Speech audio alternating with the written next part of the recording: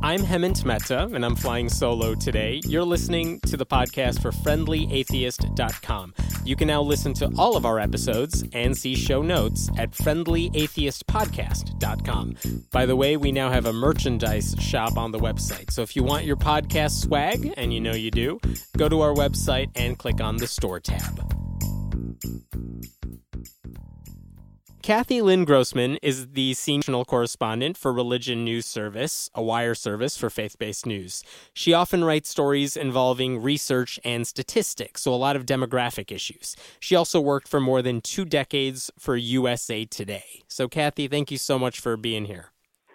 My pleasure. So, one of the questions I have for you as a religion reporter and as someone who's an atheist and who reads this stuff is it possible for religion reporters to really be objective on this issue? Because everyone's coming in with some worldview of their own, whether they're religious or not. How does anyone remain objective on that end?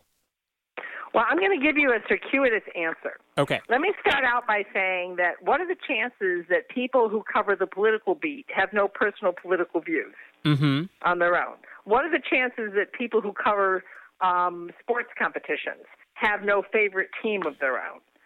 I think you could point to any beat that is a serious reporting beat, and the likelihood is that the people who are covering it will have their own personal opinions.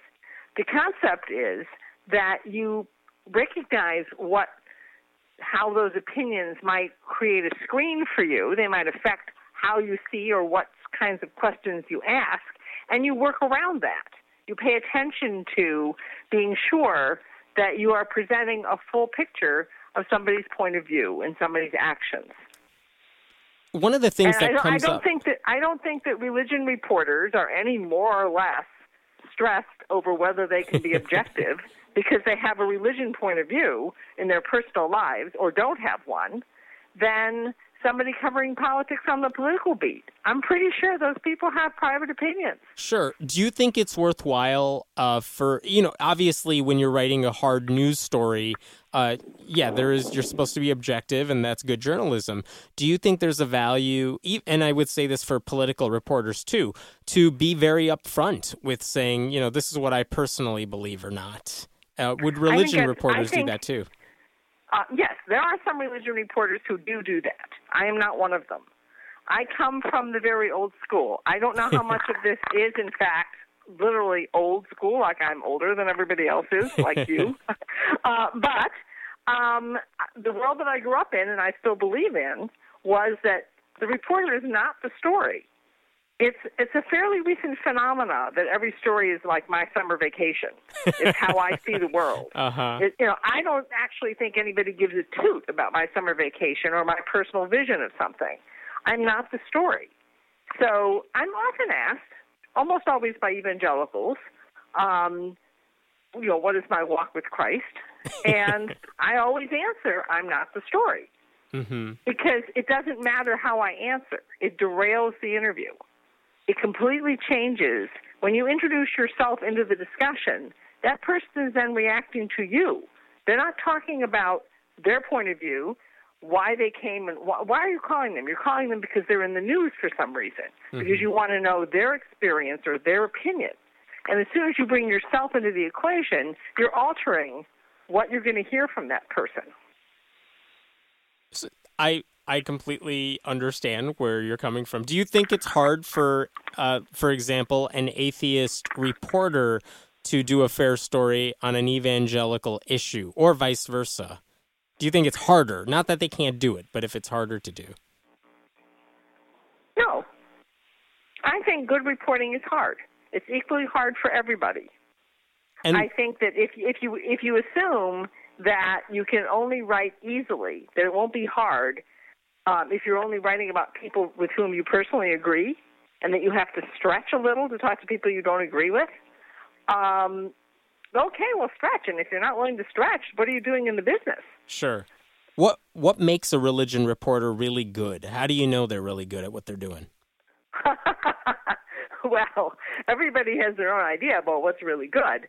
And I will tell you, and this is sort of a sideline here, but I do not want to in any way put down the people who write personal columns. Sure, I think if you're doing a personal point of view essay or blog, and everybody knows they're coming to learn what you have to say or what so and so has to say about their, through their lens on the world, that's fine. That's absolutely fine. Oh, sure. I didn't take that personally, and I know that you're hopping back and forth. Right. I think in terms of I come.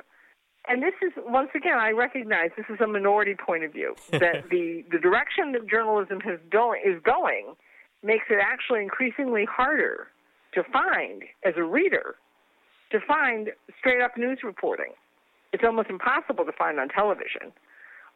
Years ago, you could tune in to CNN, and you actually got the actual news story. Now you just get people commenting on the news story. And that's what's going on at all the cable stations. And this is something I've seen at Religion News Service, where you do have the straight up reporting, and you do have opinion writers who do columns. We have a wave of bloggers. Yeah. And they're extremely popular, and people come to them because they want to know that person's point of view on the world. What's happened with readership, whether it's at RNS or anywhere else, is that we tend to read only the people that agree with us. We're just not, I don't spend a lot of time watching a cable station that takes a point of view that doesn't suit me personally. Yeah. Unless I'm spinning the dial for a story, in which case I will watch a range of views. Right. Otherwise, I'll just settle down to listen to the people I already agree with, just like everybody else does. Right. So that is an issue. But I think that there needs to be a place where you just actually tell the story.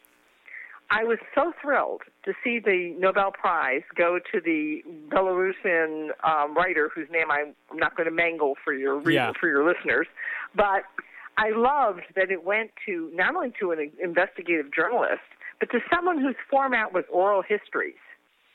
She wanted other people to tell their own stories. I think that that's incredibly powerful. That is fantastic. I know I saw briefly the writer in question who won that prize, and I haven't had a chance to check out what work she did. But that sounds interesting. Well, one of the major things that she did was Voices from Chernobyl. She also did a book, the name of which now escapes me, on women's voices from wartime. Okay. So let me ask you about journalism as a business, because this is a question that I know you have a lot of experience you're going to make me cry. I am going to make you cry for a little bit. And here's the question. Like, what I don't get, I know journalism as a whole is a really tough business right now, but it seems like religion ought to be one of those beats that is more popular than ever because it infuses celebrity culture. It infuses sports like never before. So religion, in essence, that should be like as big as sports is, in a sense, that everyone's interested in it, it seems. Everyone has Kim Davis, everyone has an opinion on this issue. But what is happening from your perspective in the religion journalism world? Well, multiple things are happening. First of all, whether it's religion, sports, music, people don't want to pay for content. They want to watch it online, and they don't want to pay for it. So whether it's RNS or anybody else, journalism is suffering, and then religion is suffering with it. Now, in terms of how the religion topic is so significant in so many parts of our culture and our politics, the good news is that we now recognize that is true. And the bad news is we now recognize that it's true. Let me. Here's the thing: when I created the religion beat at USA Today, which is where I worked, as you said, for 2 decades before I came over to RNS, I made it my mission to be available to and participate in across the newsroom. When Pete Rose said he would leave it up to the umpire in the sky whether he should go into the Hall of Fame, I called an ethicist and I said, hey, Bob Parham, Baptist Center for Ethics. I said, hey, Bob, you know a lot more about the umpire in the sky. What do you think he'd say? And then I trotted over to the sports department and handed off his quotes. Uh-huh. So I spent a lot of time equipping, training, handing off sources across the newsroom so that religion coverage became infused into other people's work. So to a certain extent, I made myself expendable.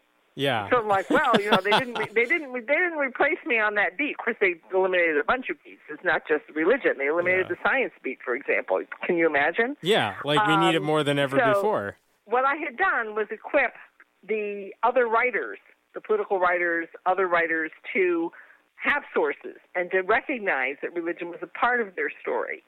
And so they've begun to carry that through in other stories. And I think that they do a reasonably good job. Of course, the other smart thing they do at USA Today is that they partnered with Religion News Service, so they run a lot of our stuff. So how does that work? For those who aren't familiar with Religion News Service as a wire service, like what is the business model you guys have? Well, we're sort of bifurcated. We have we were originally, just like Associated Press and just like everybody else, we supplied news to print publications because that's what there was in the world.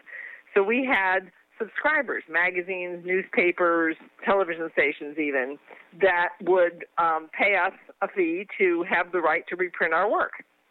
And they would get every day the budget of the stories, the list of the stories that we were putting out that day.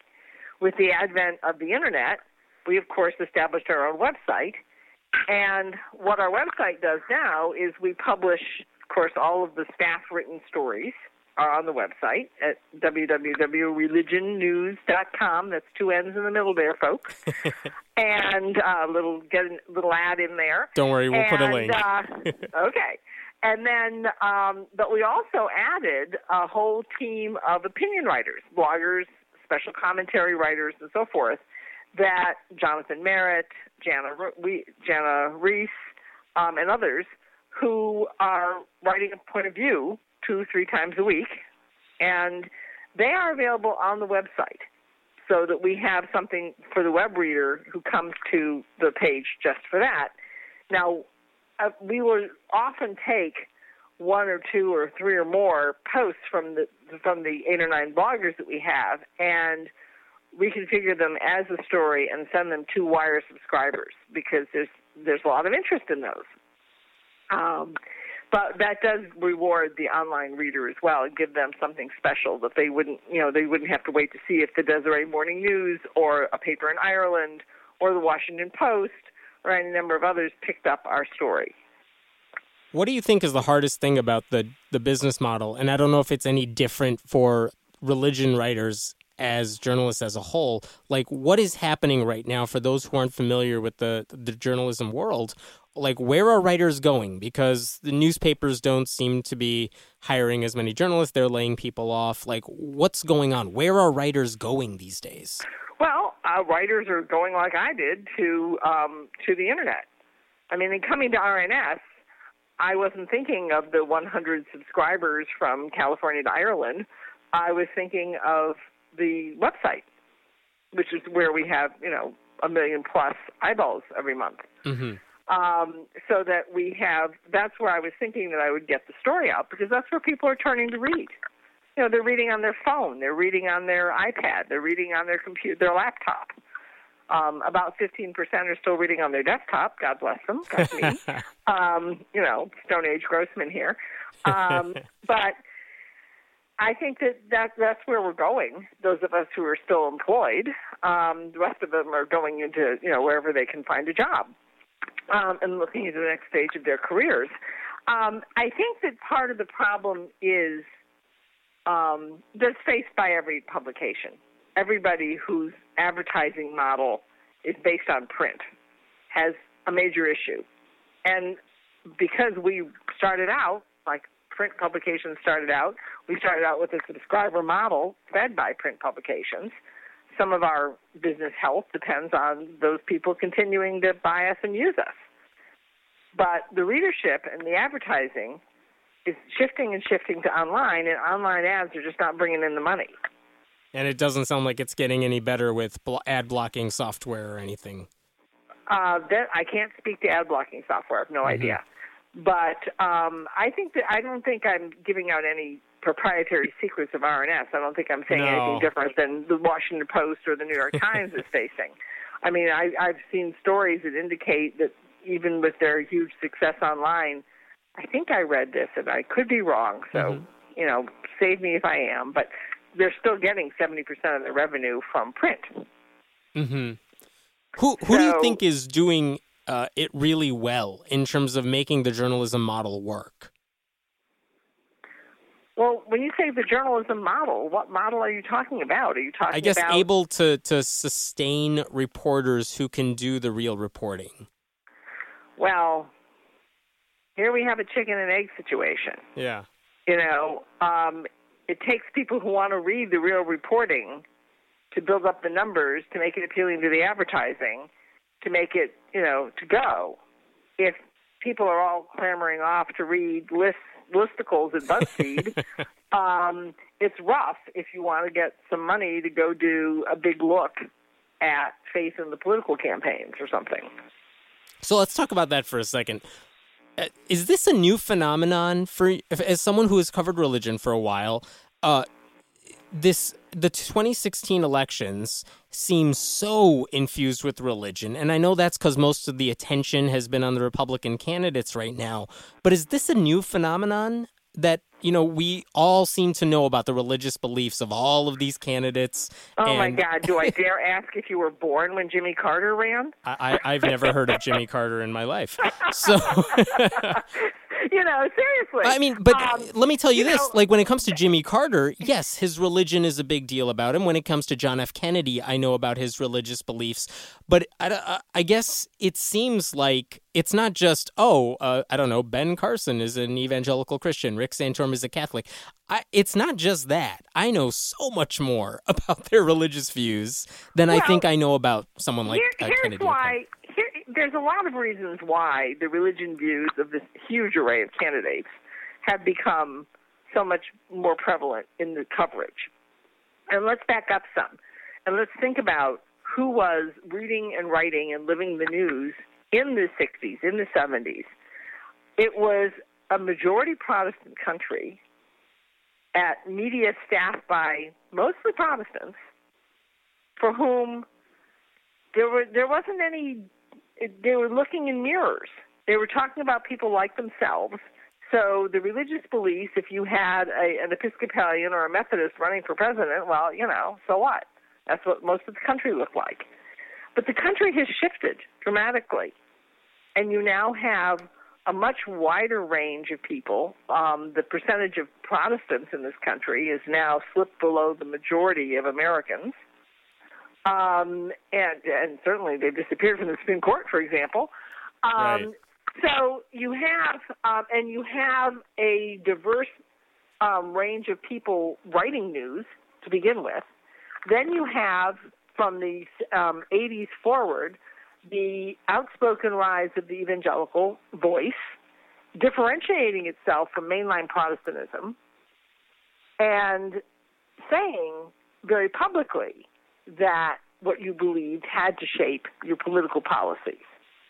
So it became increasingly relevant whether somebody was or wasn't of a certain religious background, and whether, if at all, they plan to have that affect their policies intentionally.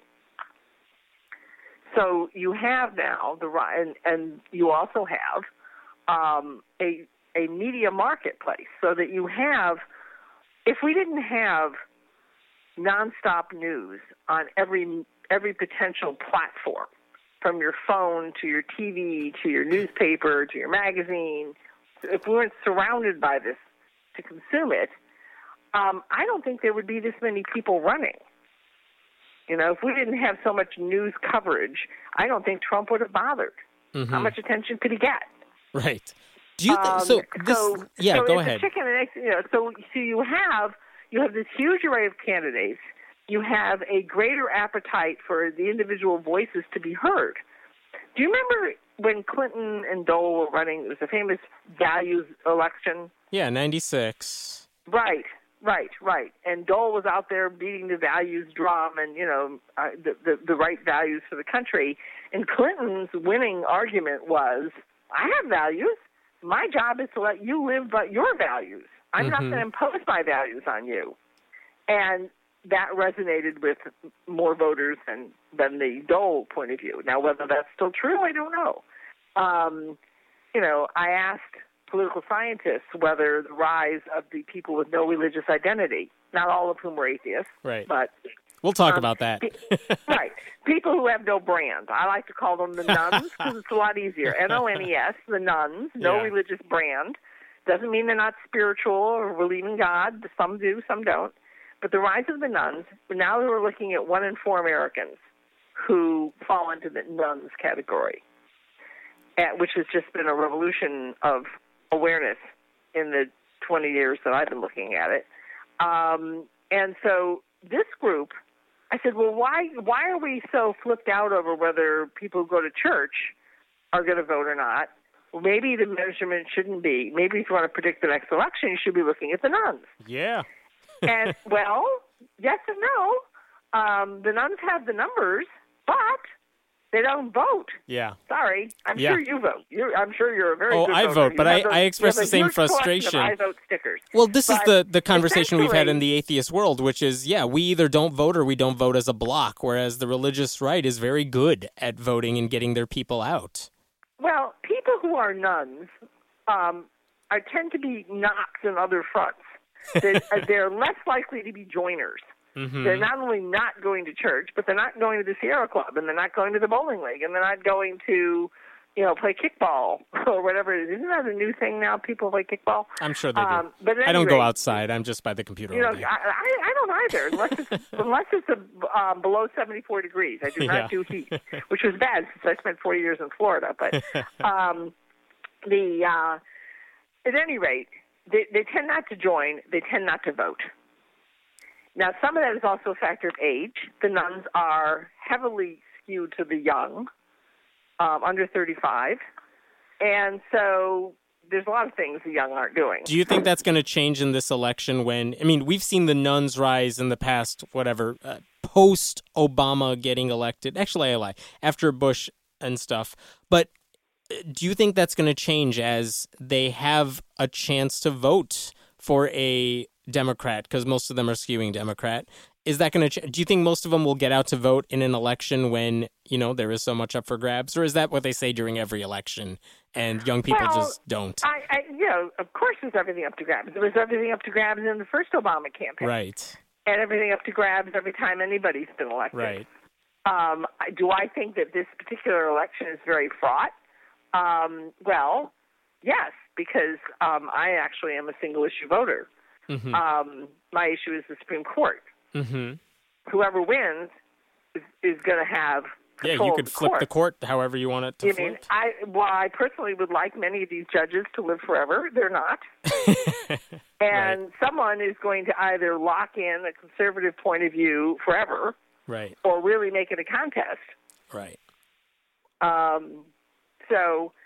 And that's the question. Do you think those issues, whether it's the Supreme Court or whether it's abortion rights or maybe less so LGBT rights this time around, will that get the nuns voting more than they might otherwise in, say, any other election? I think no matter whose rights you're talking about, mm-hmm. that always leads back to the court. Yeah. So let me flip topic for a little bit here. Because we talked about the internet and the impact it's having here, what is the internet doing to religion? And I'll give you where I'm coming from on this.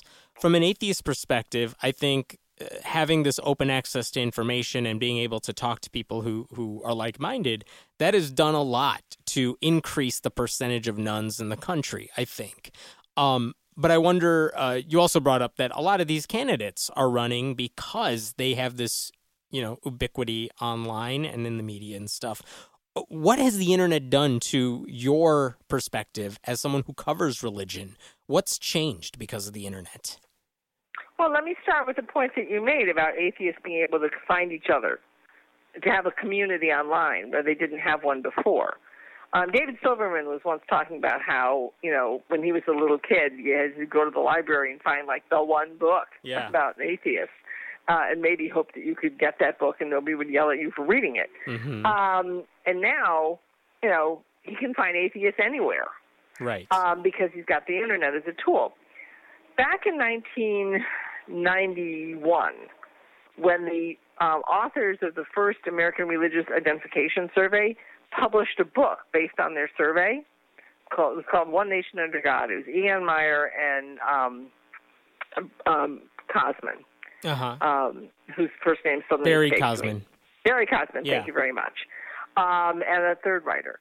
And this book landed on my desk at USA Today, and the first ERIS survey, American Religious Identification Survey, was the first major census of American religion.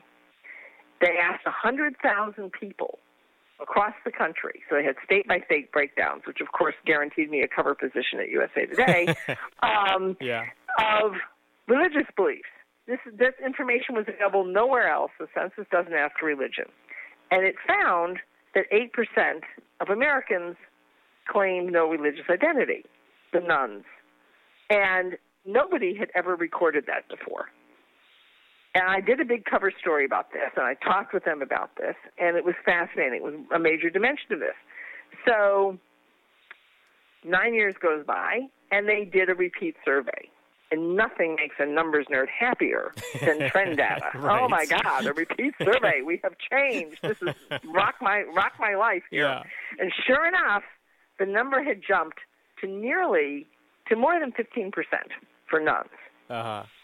So of course I went running back. Sadly, again, Meyer passed away, but Barry Grossman and I were talking, and he explained, and he said, look, people came out of the closet. Yeah. When they saw that number, when they heard about that number, they suddenly thought, I'm not alone. Yeah. So you had people who were probably long since, with any kind of statistical reporting like this, you have to think, were they always there, but they just weren't reported?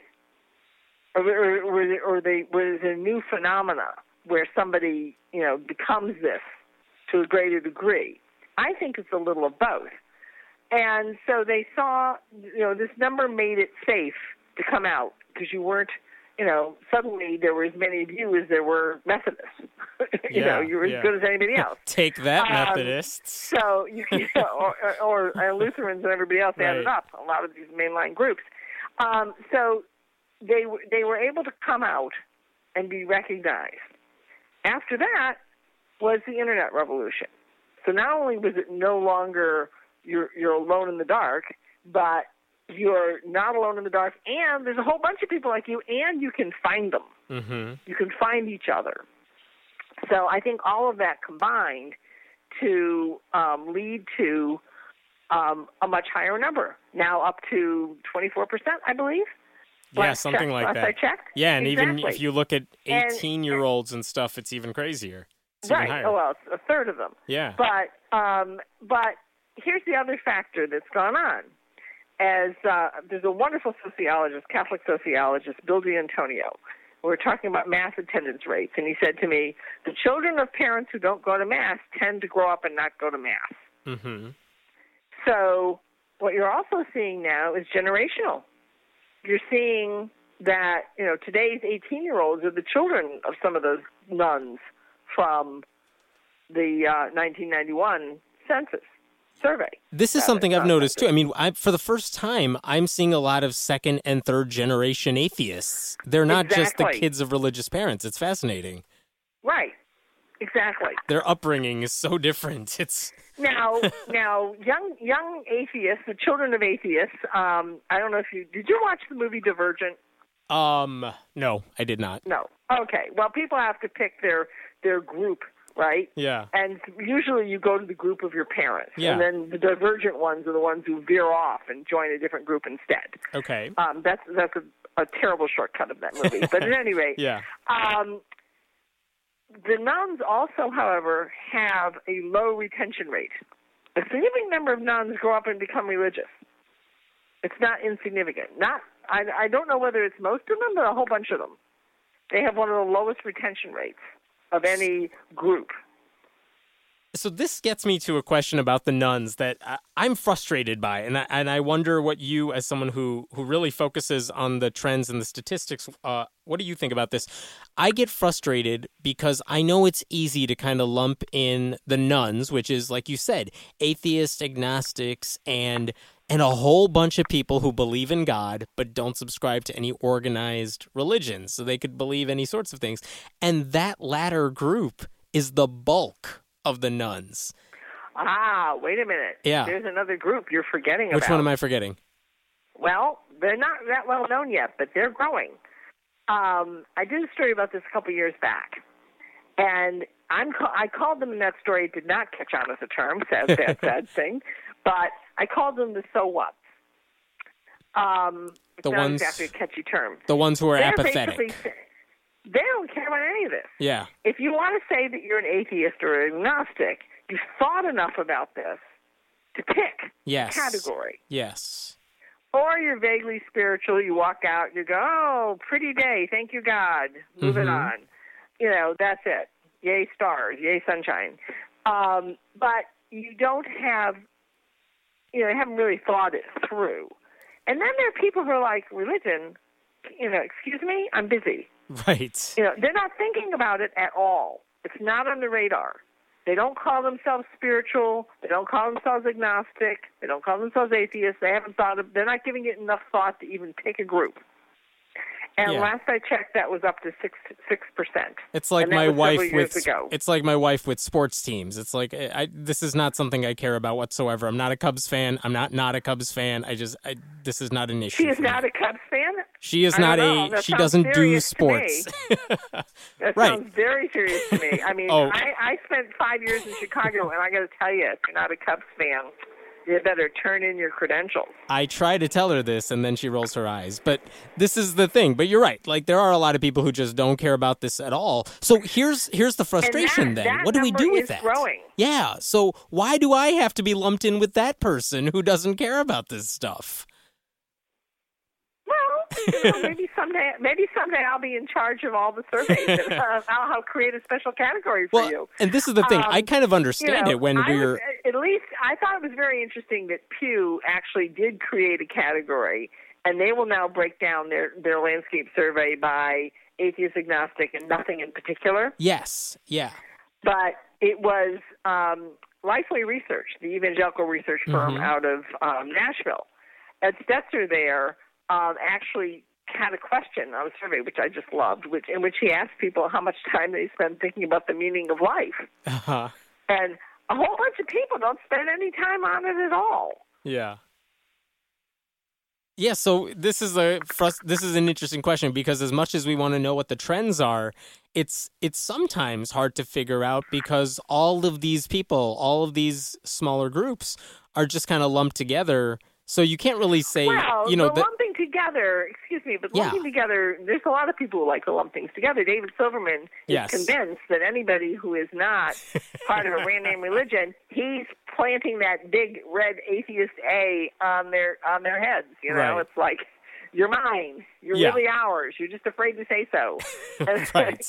I don't think that's really kosher myself. Oh, no. I think you'll find plenty of allies on that front as well.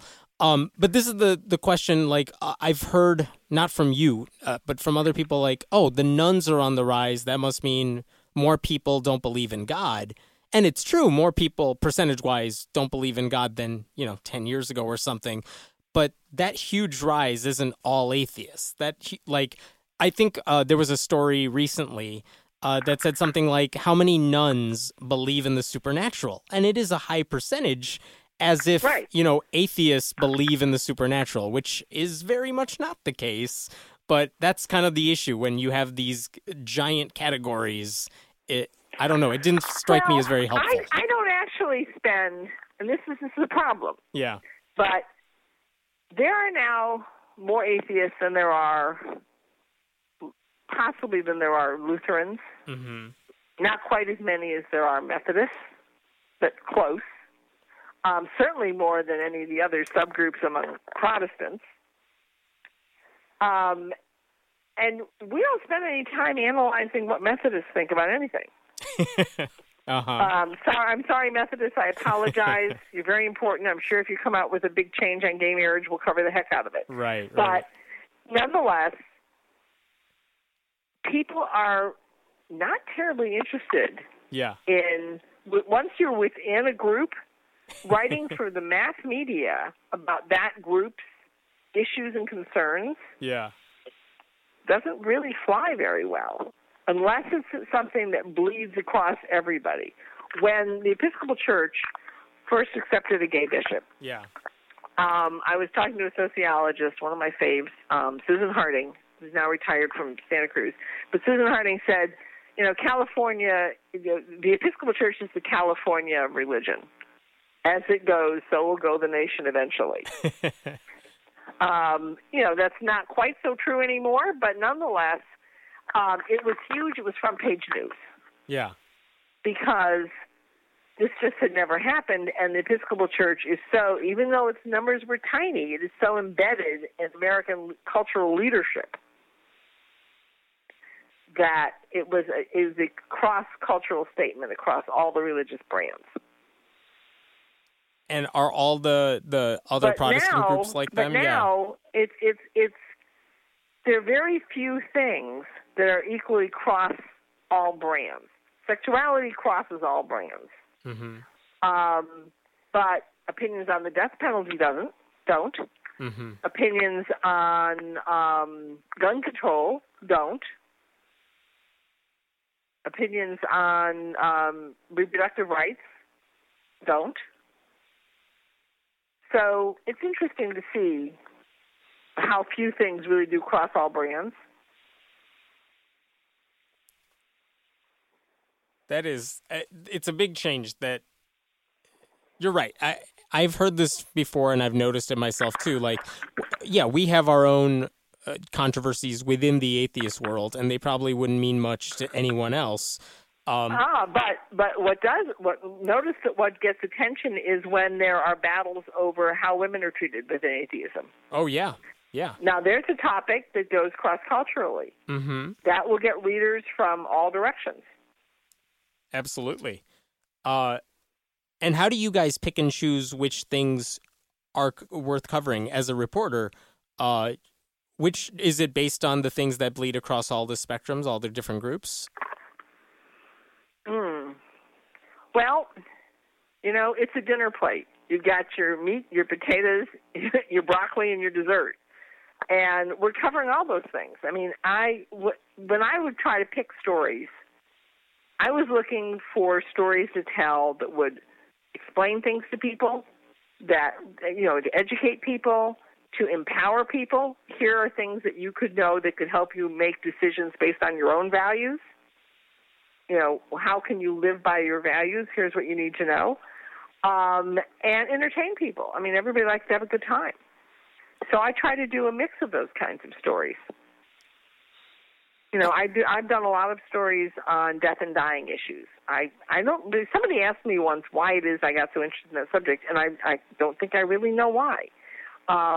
But I've done a lot of coverage on bioethics and particularly death and dying issues. Well, it's certainly something that affects all of us. I mean, and it's something that everyone has an opinion on, yeah.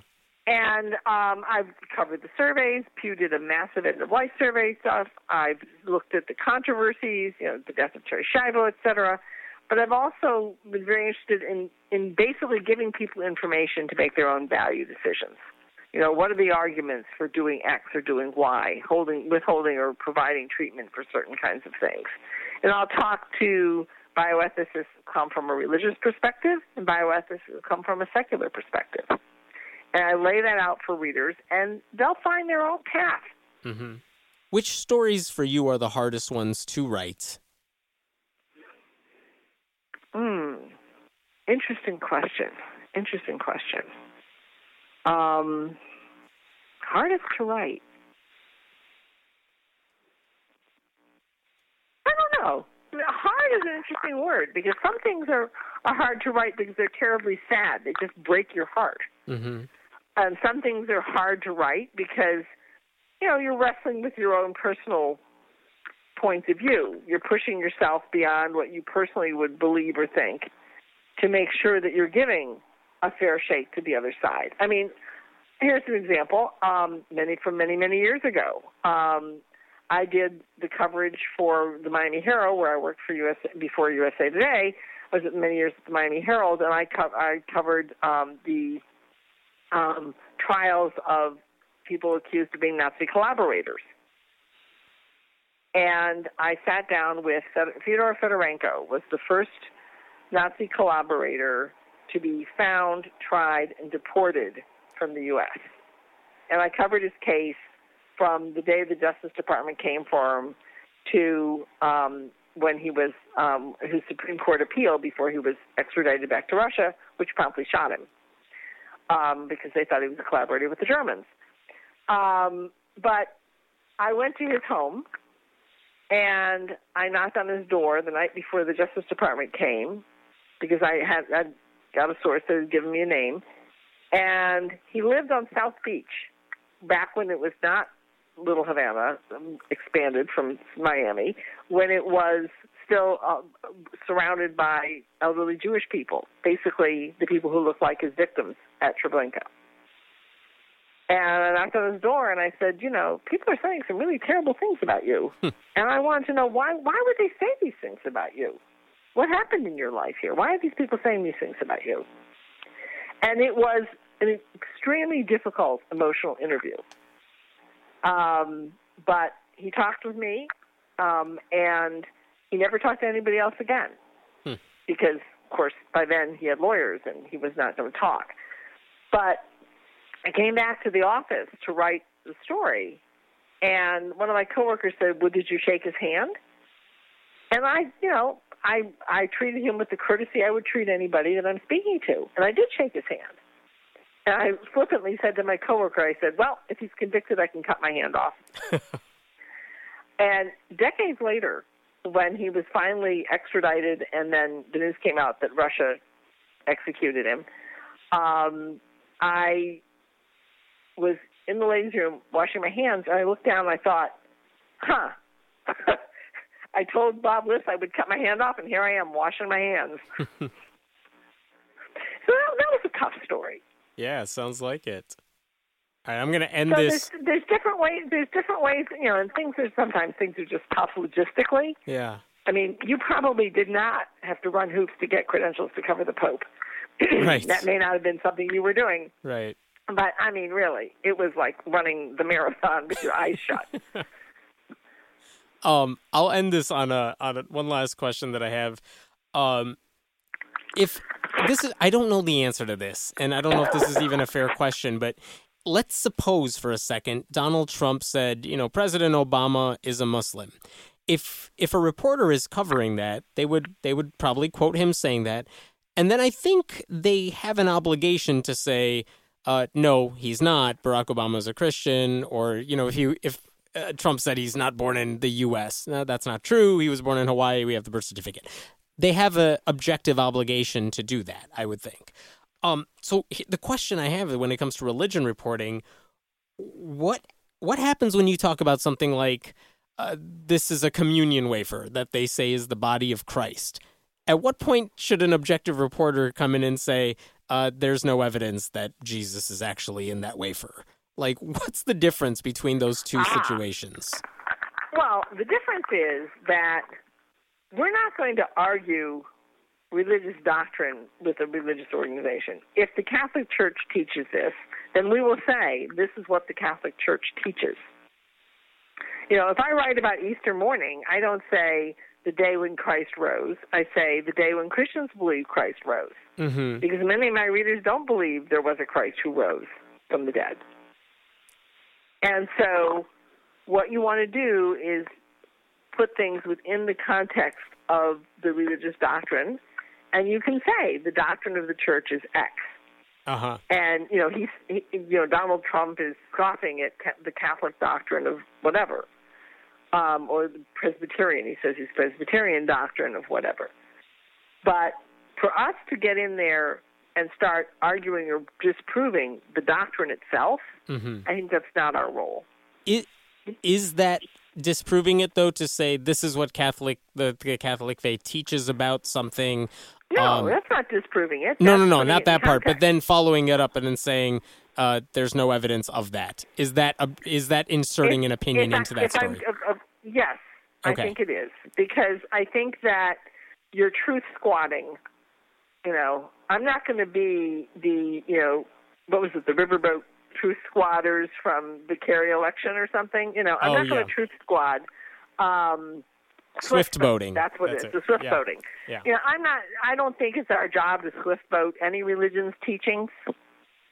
I think that it is important to say that the church teaches this.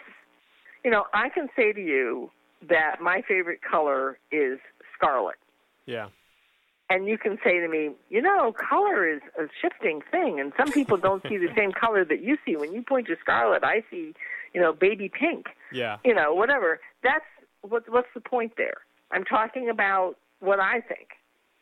Fair enough. So this is what the Catholic Church teaches, and it is not my job to swift boat it. If I were doing a story on how do you document doctrine, a story which I'm certainly not equipped to do and don't plan to, that might be a subject. But I think that's more of an academic subject. And I think that I'm not really sure what purpose it would accomplish.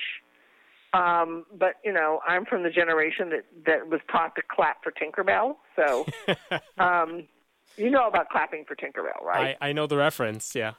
Okay. Awesome. Well, for your listeners who don't, in Peter Pan, in the movie, when Tinkerbell is fading away, Peter Pan says, if you believe in fairies, clap your hands. And everybody claps and brings Tinkerbell back to life. I think they still do that on that NBC remake or whatever they did. Do they? I think they did, great. Yeah. Because my daughter is 30, and I don't think she would have any idea what I'm talking about. That's awesome. Thank you so much, Cathy, for your time. I appreciate it, and I'll make sure pleasure, there are. You kept telling me I was right about stuff. I love that. No, it's always fascinating to hear from a religion reporter, especially because that's something that I think a lot of atheists have a vested interest in because we like these stories. We're really interested in them. So. Oh, yes. Big readers of RNS. Keep it up. Oh, I'm sure. Thank you so much. Okay. Bye. Thanks for listening to the podcast for FriendlyAtheist.com. This episode was taped at Cinnamon Sound Studios in Aurora, Illinois. The music was composed by Brad Chagdis. If you like what you're hearing, please consider making a contribution at patreon.com/Hemant. That's He-Man T. We appreciate your support. And if you have any questions, feel free to email us at friendlyatheistpodcast@gmail.com. I'm Hemant Mehta, and we hope you'll join us next time.